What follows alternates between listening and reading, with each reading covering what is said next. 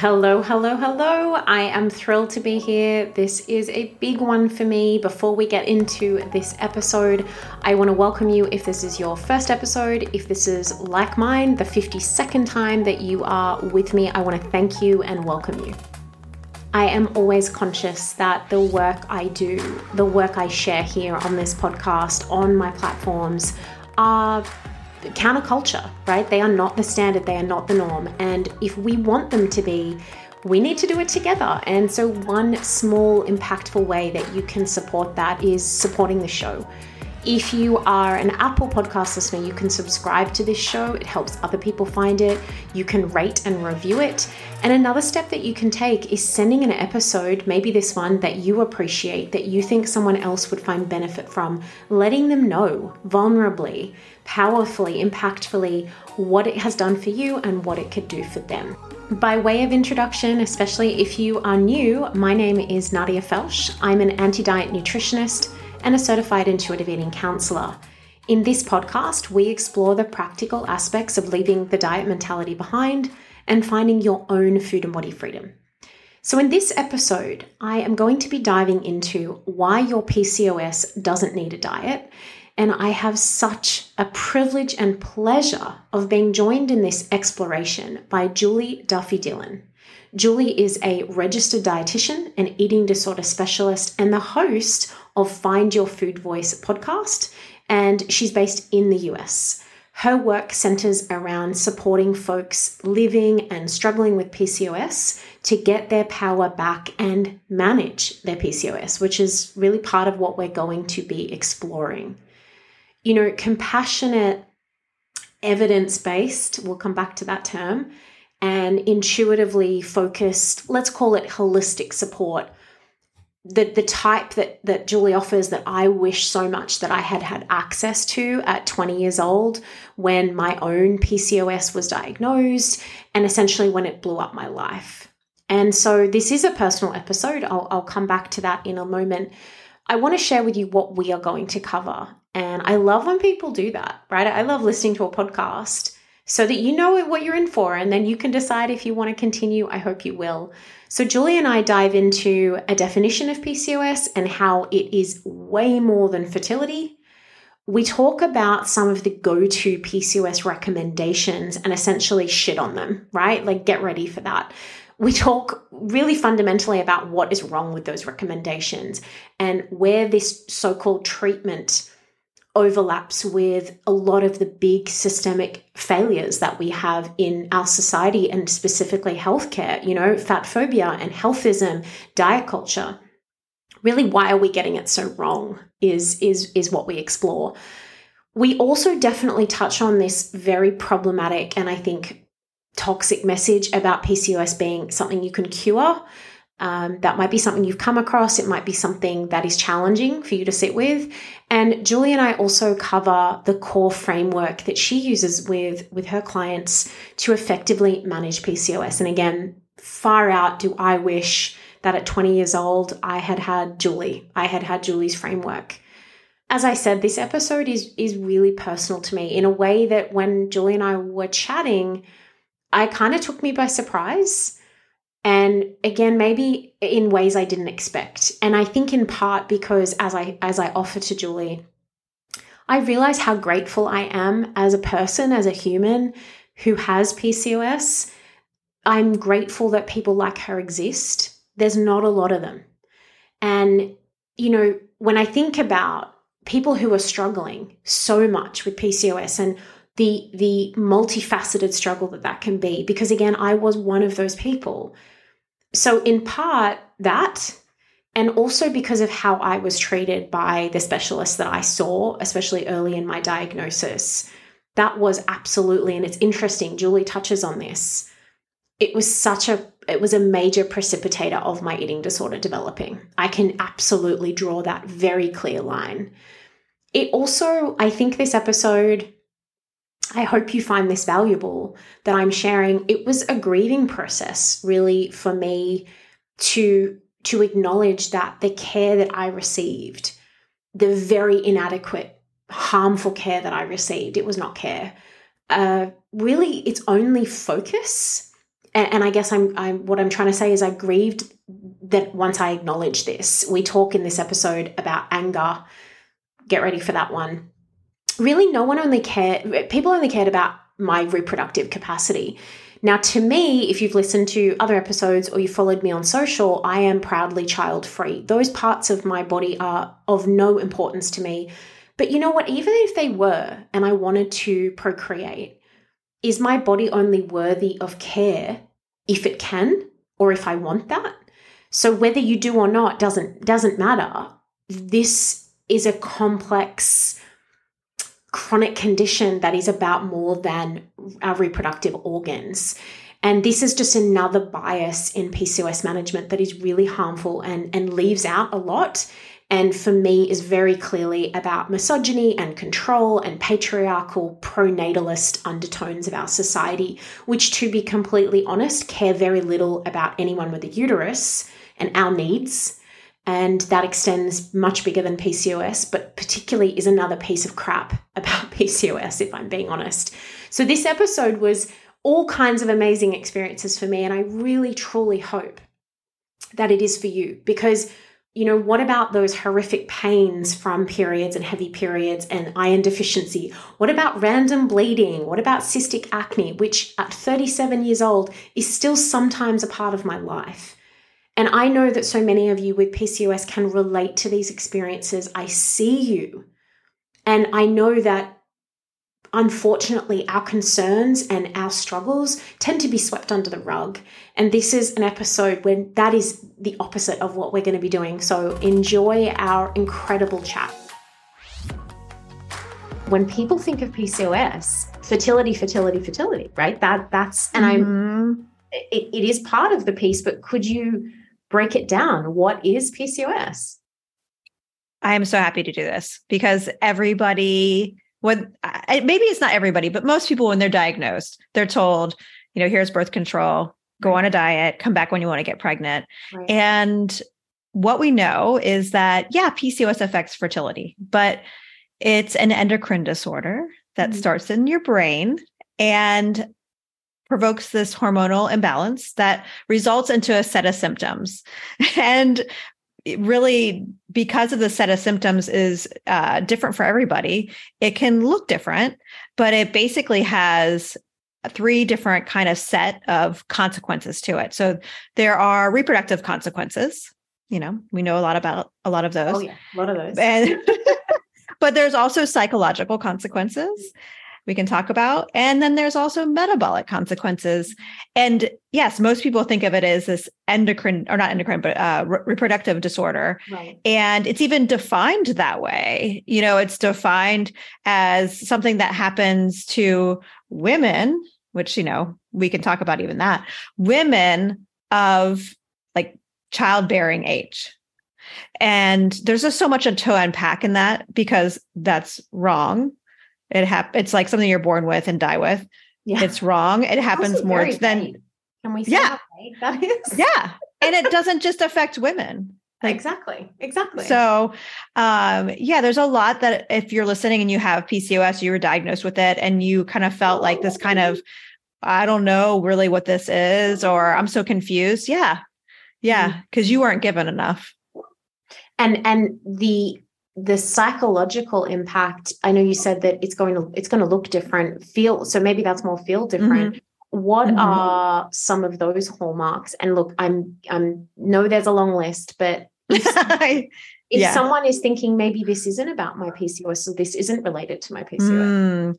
So there are so many things that a person can experience that could be connected to their PCOS. I actually was just writing about this. But, you know, the reproductive consequences of it, you know, of course, that can be like menstrual irregularities or no cycles, but it also is something that can affect someone's like iron levels. So they can be really tired. But then there's the hirsutism or high androgen levels that can cause cystic acne. It can also cause more facial hair on your face. And some people don't like that. But then also there's the psychological side that some people may be experiencing that depression, anxiety, bipolar disorder. Those are all more common in people with PCOS than people without PCOS. Yeah. I save the last one for last. The last one for last? I save the biggest one for last. The metabolic consequences. Yeah, they include, those high insulin levels that are such a big part of symptoms for most people with PCOS, like painful fatigue, intense cravings, and then there's also cholesterol stuff that happens, like high cholesterol levels and heart disease. And what am I forgetting? There's other things too. Well, there's parts that are not even included in those, like a lot of times people have low vitamin D levels, they have dry eye, they may have dry skin. There's all these other things that people also experience, ADHD. So, which I don't want to consider in consequences. I consider it just like a neurodivergent type of category. And so, but there's more people with PCOS who also have ADHD.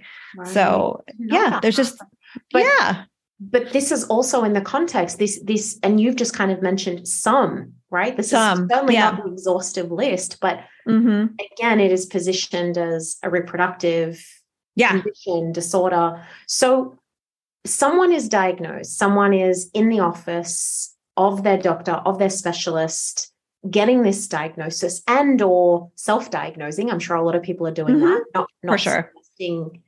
Either course. But just saying it's happening. Can we talk about and maybe complain about, because I'm here for that, all of the go-to recommendations and all of the things that are wrong with them? Yeah. So like I said at the beginning, it's funny because the go-to recommendations really only have two flavors. I love flavors. I like that.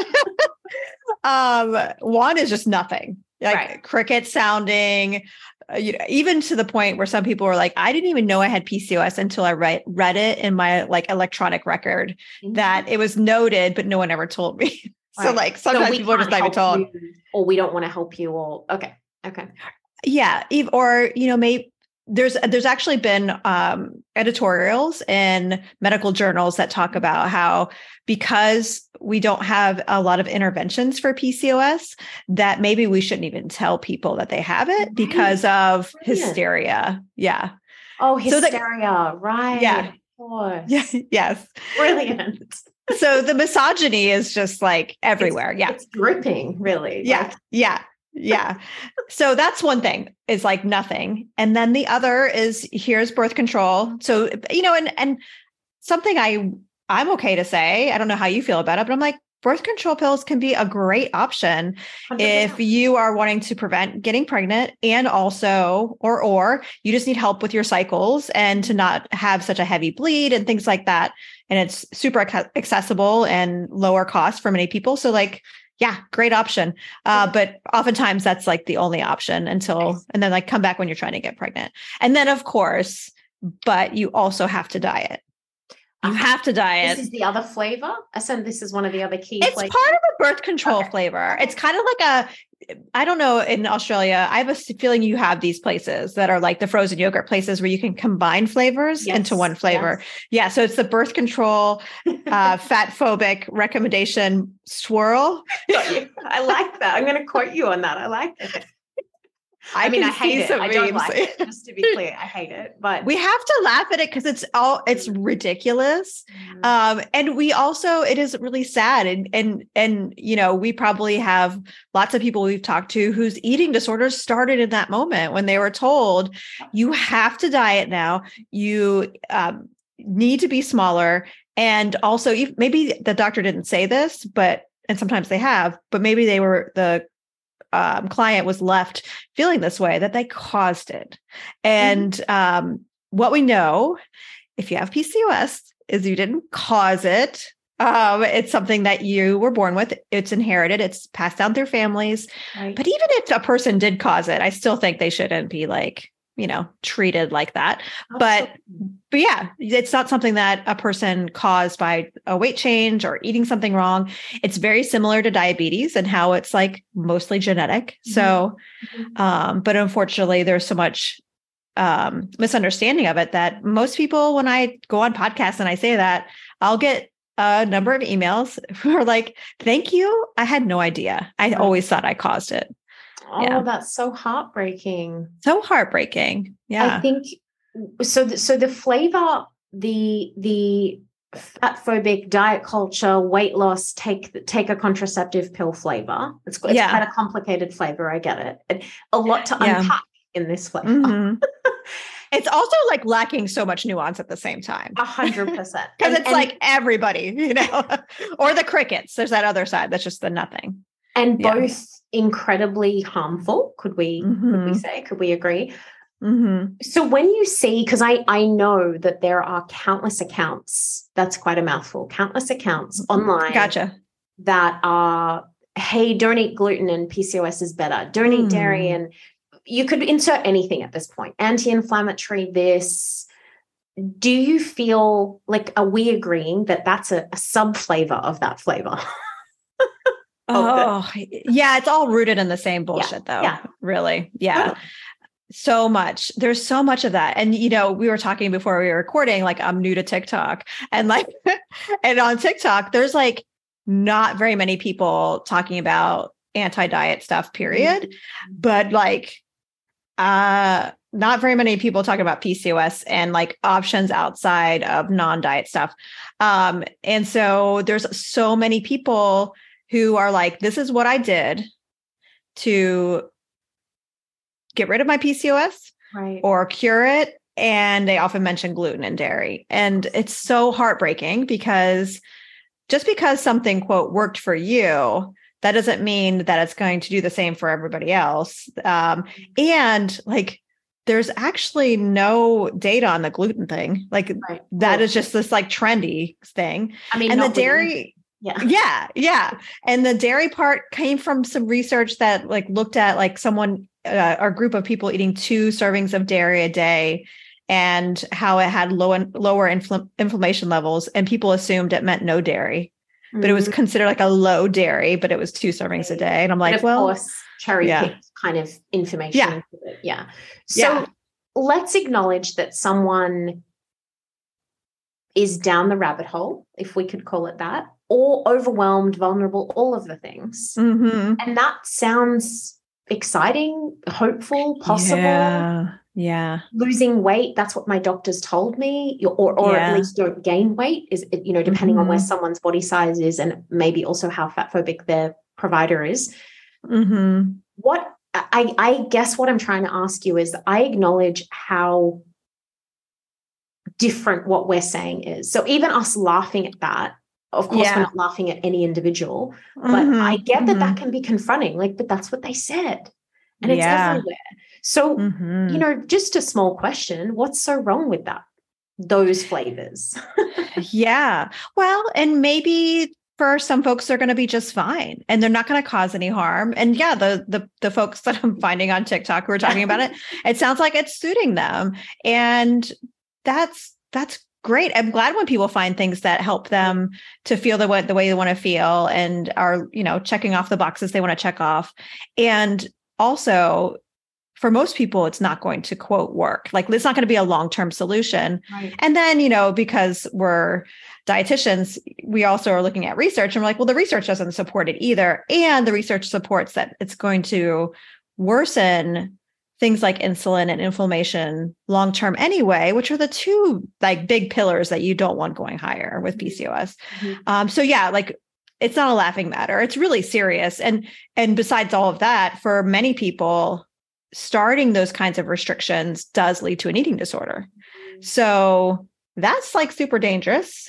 Right. Will take years and years to recover from. So I don't think like nutrition recommendations, I don't think people, and I would include healthcare providers, medical providers, my aunts and uncles, I don't know, like everybody. I don't think people realize how impactful nutrition recommendations are. I agree. And they're just given out like it's talking about the temperature outside or just put on I don't know. It's cold, no big deal. Yeah, no big deal. And you and I know that it's a really big deal. And it could trigger for some people an eating disorder, but then also folks in higher weight bodies it's contributing to their oppression. So it's a really big deal. And yeah, so it does stink because a lot of the influencers who are really popular that I'm finding on TikTok, they are super hopeful. You know, that when someone watching those kind of videos, I would appreciate that kind of hopefulness that could come from that. And that feels so good. And what you and I are talking about feels like shit. Like it feels awful. And but that's what diet culture is. It's super hopeful, but really is empty promises. Seductive. And it's like, yeah, I call it definitely like seductive fantasy. I have like, that's one thing like I'll journal on, like how like diet culture is it's such a seductive fantasy and like so slick in its delivery.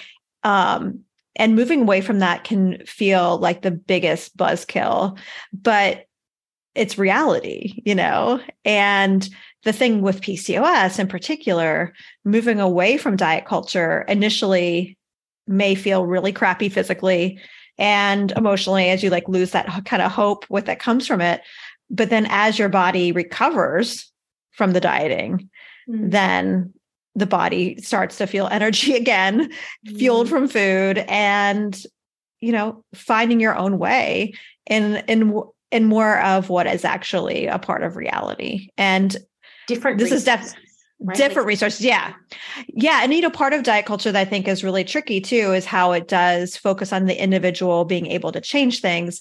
And something, you know, we talked so much about how PCOS healthcare is just crap. And that's why that hope is so important, you know, because if you think you're going to be able to change it and get what you need and get the access you need and the respect that you need, then yeah. But the thing about it is the healthcare delivery is broken.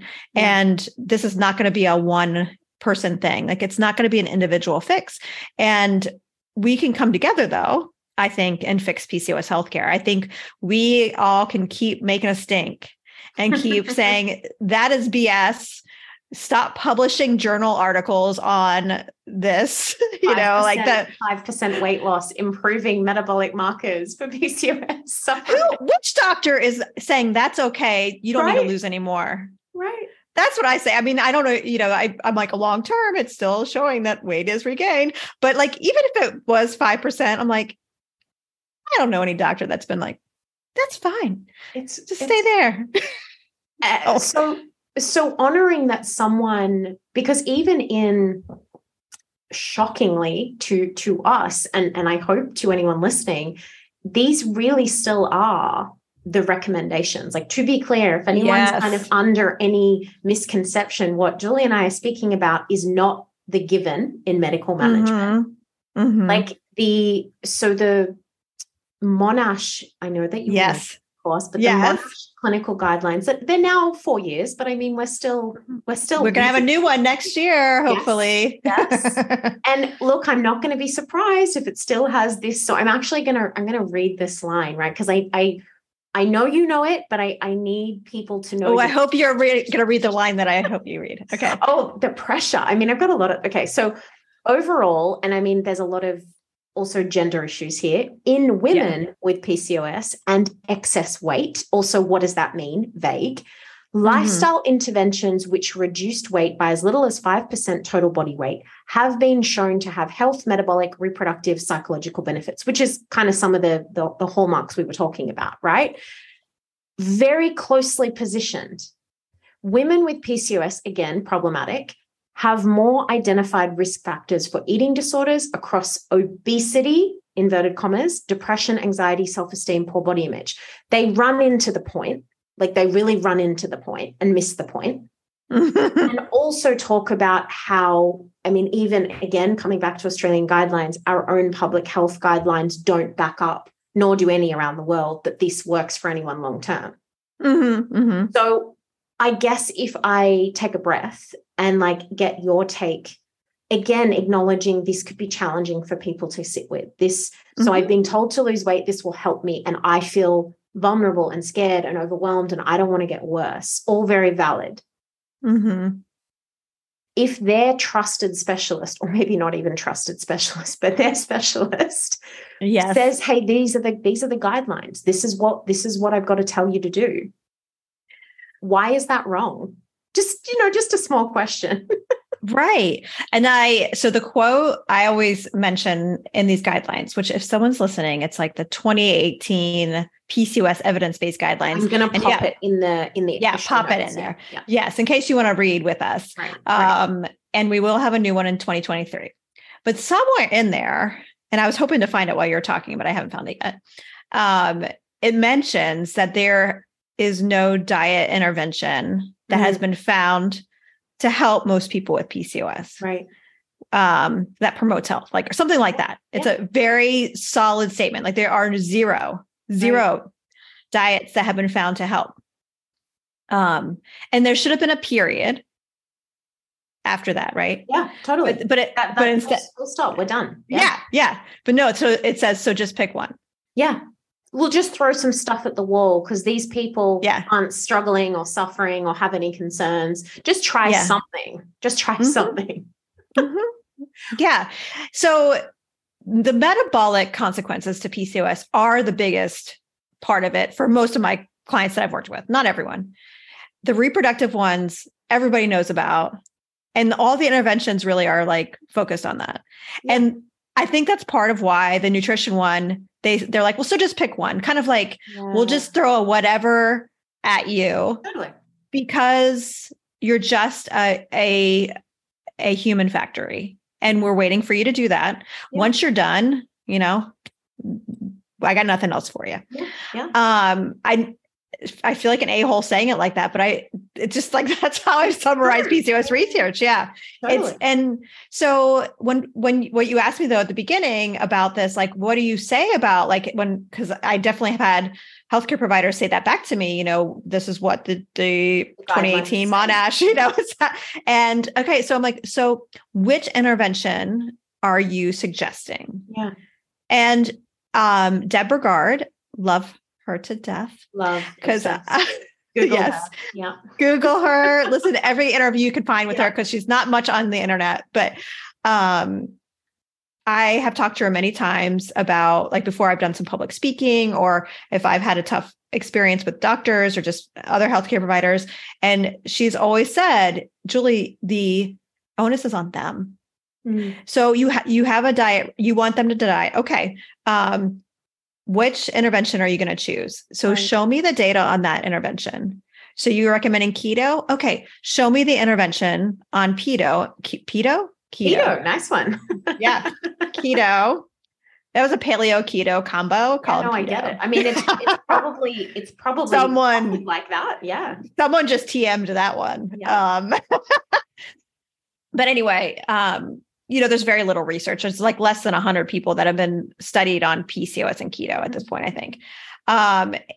And so there isn't data. There isn't any long-term data. Most PCOS research is 6 weeks long. Yeah. There's some that are 12 or 24. And that's generally, right? Like, let's be clear, that's generally not just keto related, right? No, just general PCOS, and especially like anything having to do with the nutrition piece. Yeah. And so like what intervention are you going to try? And then the other thing is really getting down to the individual level. And so when folks tell me that, like, I'm getting pressure to diet, tell me about your diet history. Tell me what you've tried. I have like a little worksheet that I give folks who are in my program, like, fill out this worksheet. Let's go through every diet you've done your whole life. Let's map it out. Yes. Experiences. Like some people start. I've had the youngest has been in preschool, starting to like diet because of whatever reason. There's definitely been people who've done diets for 10, 20, 30 years.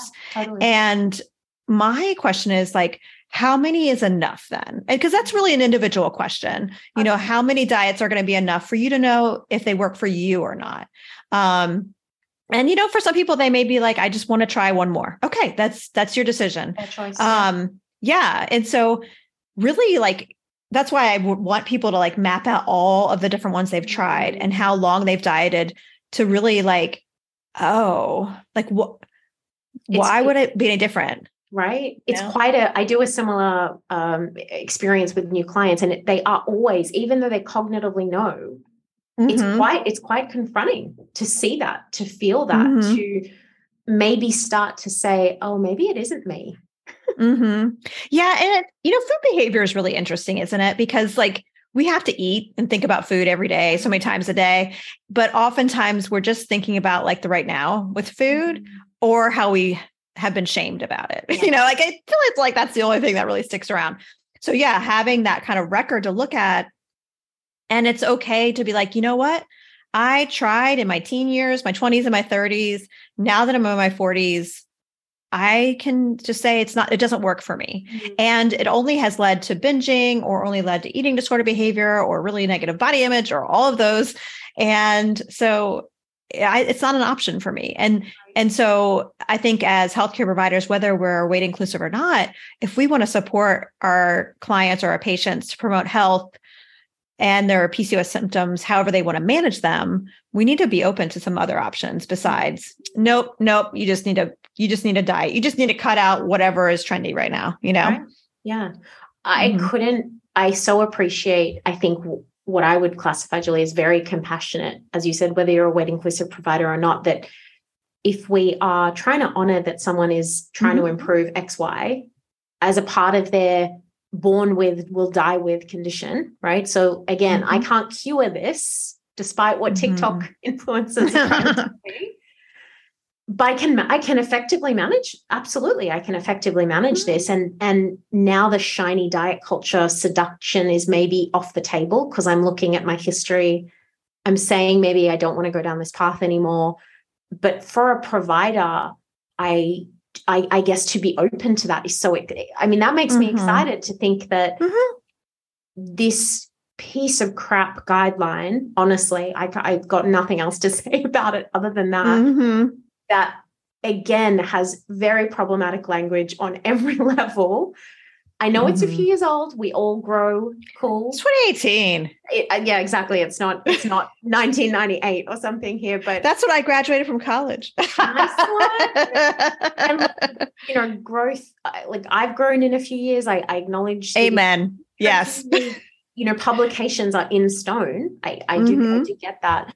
But this, I guess, what I would love as someone with PCOS to have other people with PCOS, whatever point of their journey at, to know is that the guidelines, I think something that I struggled with a lot was I put so much trust and respect in, well, this is medicine and this is science, quote unquote. And that was really tricky for me to then not rely on and not believe, because then I'm actually confronting a whole belief system, really. Yeah. Or do I not believe anything my doctor says?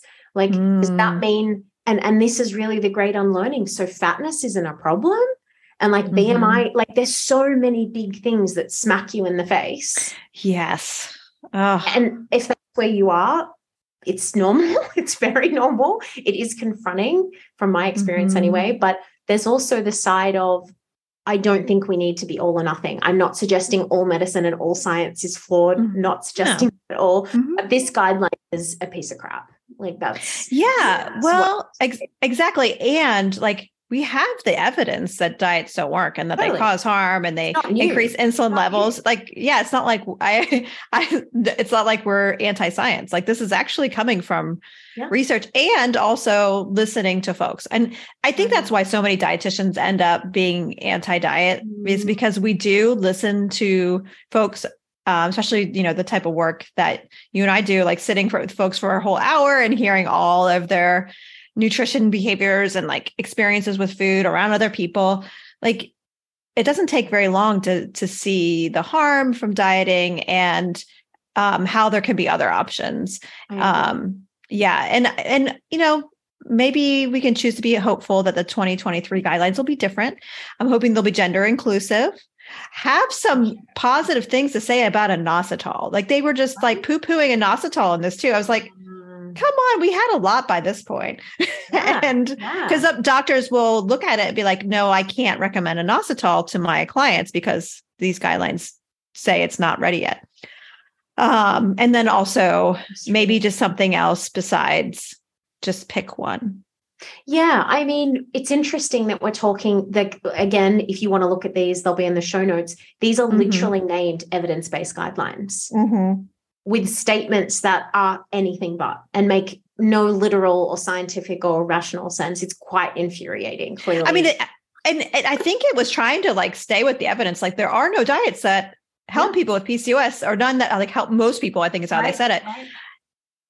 And but then lose weight is the but then it was like, well, then they said, but just pick one. Like I think, for so many of us who like started out as weight centric and moved into like an anti-diet space, we had to move our head just a little bit over. You are seeing me right now. The listeners are not, but like just a little over there. Just look for a second, like to like disconnect from what you were saying earlier and about fatness, and from being fatness equals unhealthy or fatness equals bad to fatness being neutral, or fatness is, or just like a data point. Just like, what if it's just that? And Shavise Turner is a social worker. Yeah. Yes. I'm like, I think she's I forget her official like letters after her name. Yeah. But she's someone who started the Binge Eating Disorder Association, but also has PCOS. And I interviewed her a few years ago in my podcast. And what she said, I thought summed it up perfectly. She said, medicine and healthcare is just so married to weight loss as the intervention to fix health that they can't look in any other direction. So that's why I'm like, just look a little bit. Yeah. Yeah. And so I think these guidelines, they're just so tightly married to it. And so they couldn't see that maybe it should just been a period. Yeah, absolutely. Instead of. And hey, now there's some other questions we need answers to. There's other opportunities. That's the other thing that limitation, again, this is big, I know, across healthcare, is we therefore don't have great answers to questions. We're not even asking those questions. Yeah.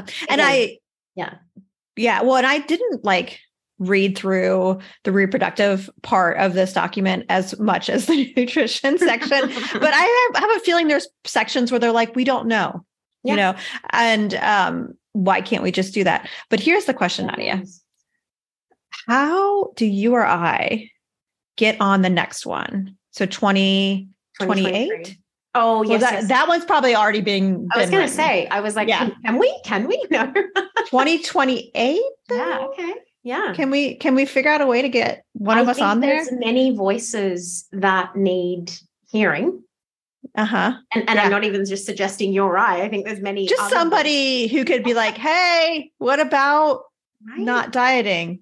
Like, what about the options for folks who can't diet? Other interventions, and I think what is look, clinical guidelines are what they are, but what is always kind of very clear to me is that I think, lose sight, not you and I, but just societally, I think we lose sight that these are humans who have lots of stuff going on that's not just this anyway, but that this is a lifelong, could be very impactful of someone's quality of life, therefore their health promotion.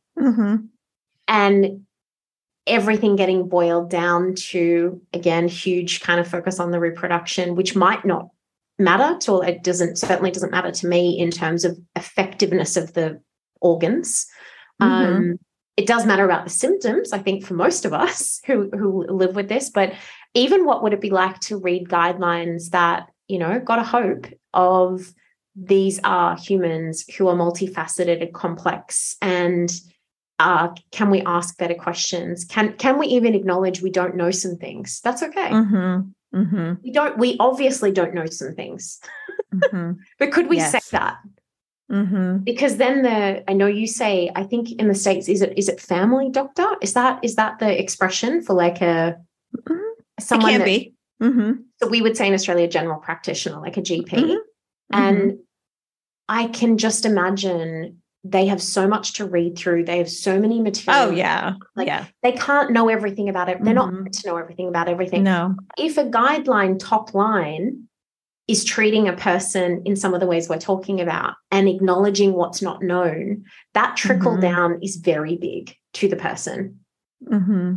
And it just would be so different than the takeaway still being the weight loss diet culture, which obviously then has huge metabolic impacts. But just imagine, let's hope. So to offer some other hope as we kind of like, I guess what I want to acknowledge is that everyone's experience is different. Everyone's flavor of PCOS can be a little bit different, right? Their struggles might be different. Their concerns might be different. When you are working with humans dealing with PCOS, trying to best manage it, because that's what they're wanting, right? They're wanting to reclaim back some empowerment around this condition. You have a core framework really that you utilize. And again, I understand there's lots of nuance and we probably can't ever give everything, but people might never have heard that these are some of the things that you might work on with people. Could you share what some of them are? Yeah. So my PCOS Power Framework has 9 steps to it. And we talked a lot about the first 2, which is really just like understanding what PCOS actually is, and also how diets are not the solution, and also like your diet didn't cause it.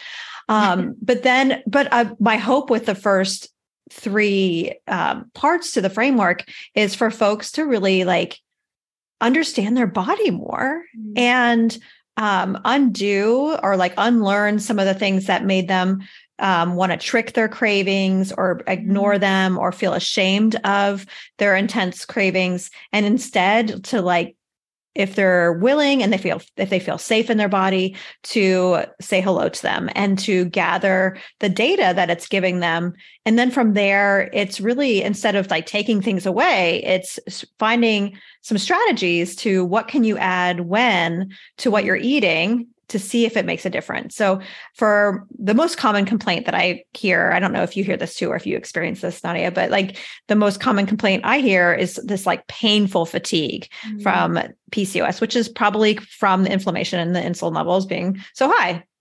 And so the first step for that is like, you have to eat enough first. Right. And those of us socialized as women, like, we're pretty much told that we need less than we probably need. And so there's a period of time where we need to make sure we're eating enough. And then from there, adding strategically in protein in certain places and experimenting with what works for you.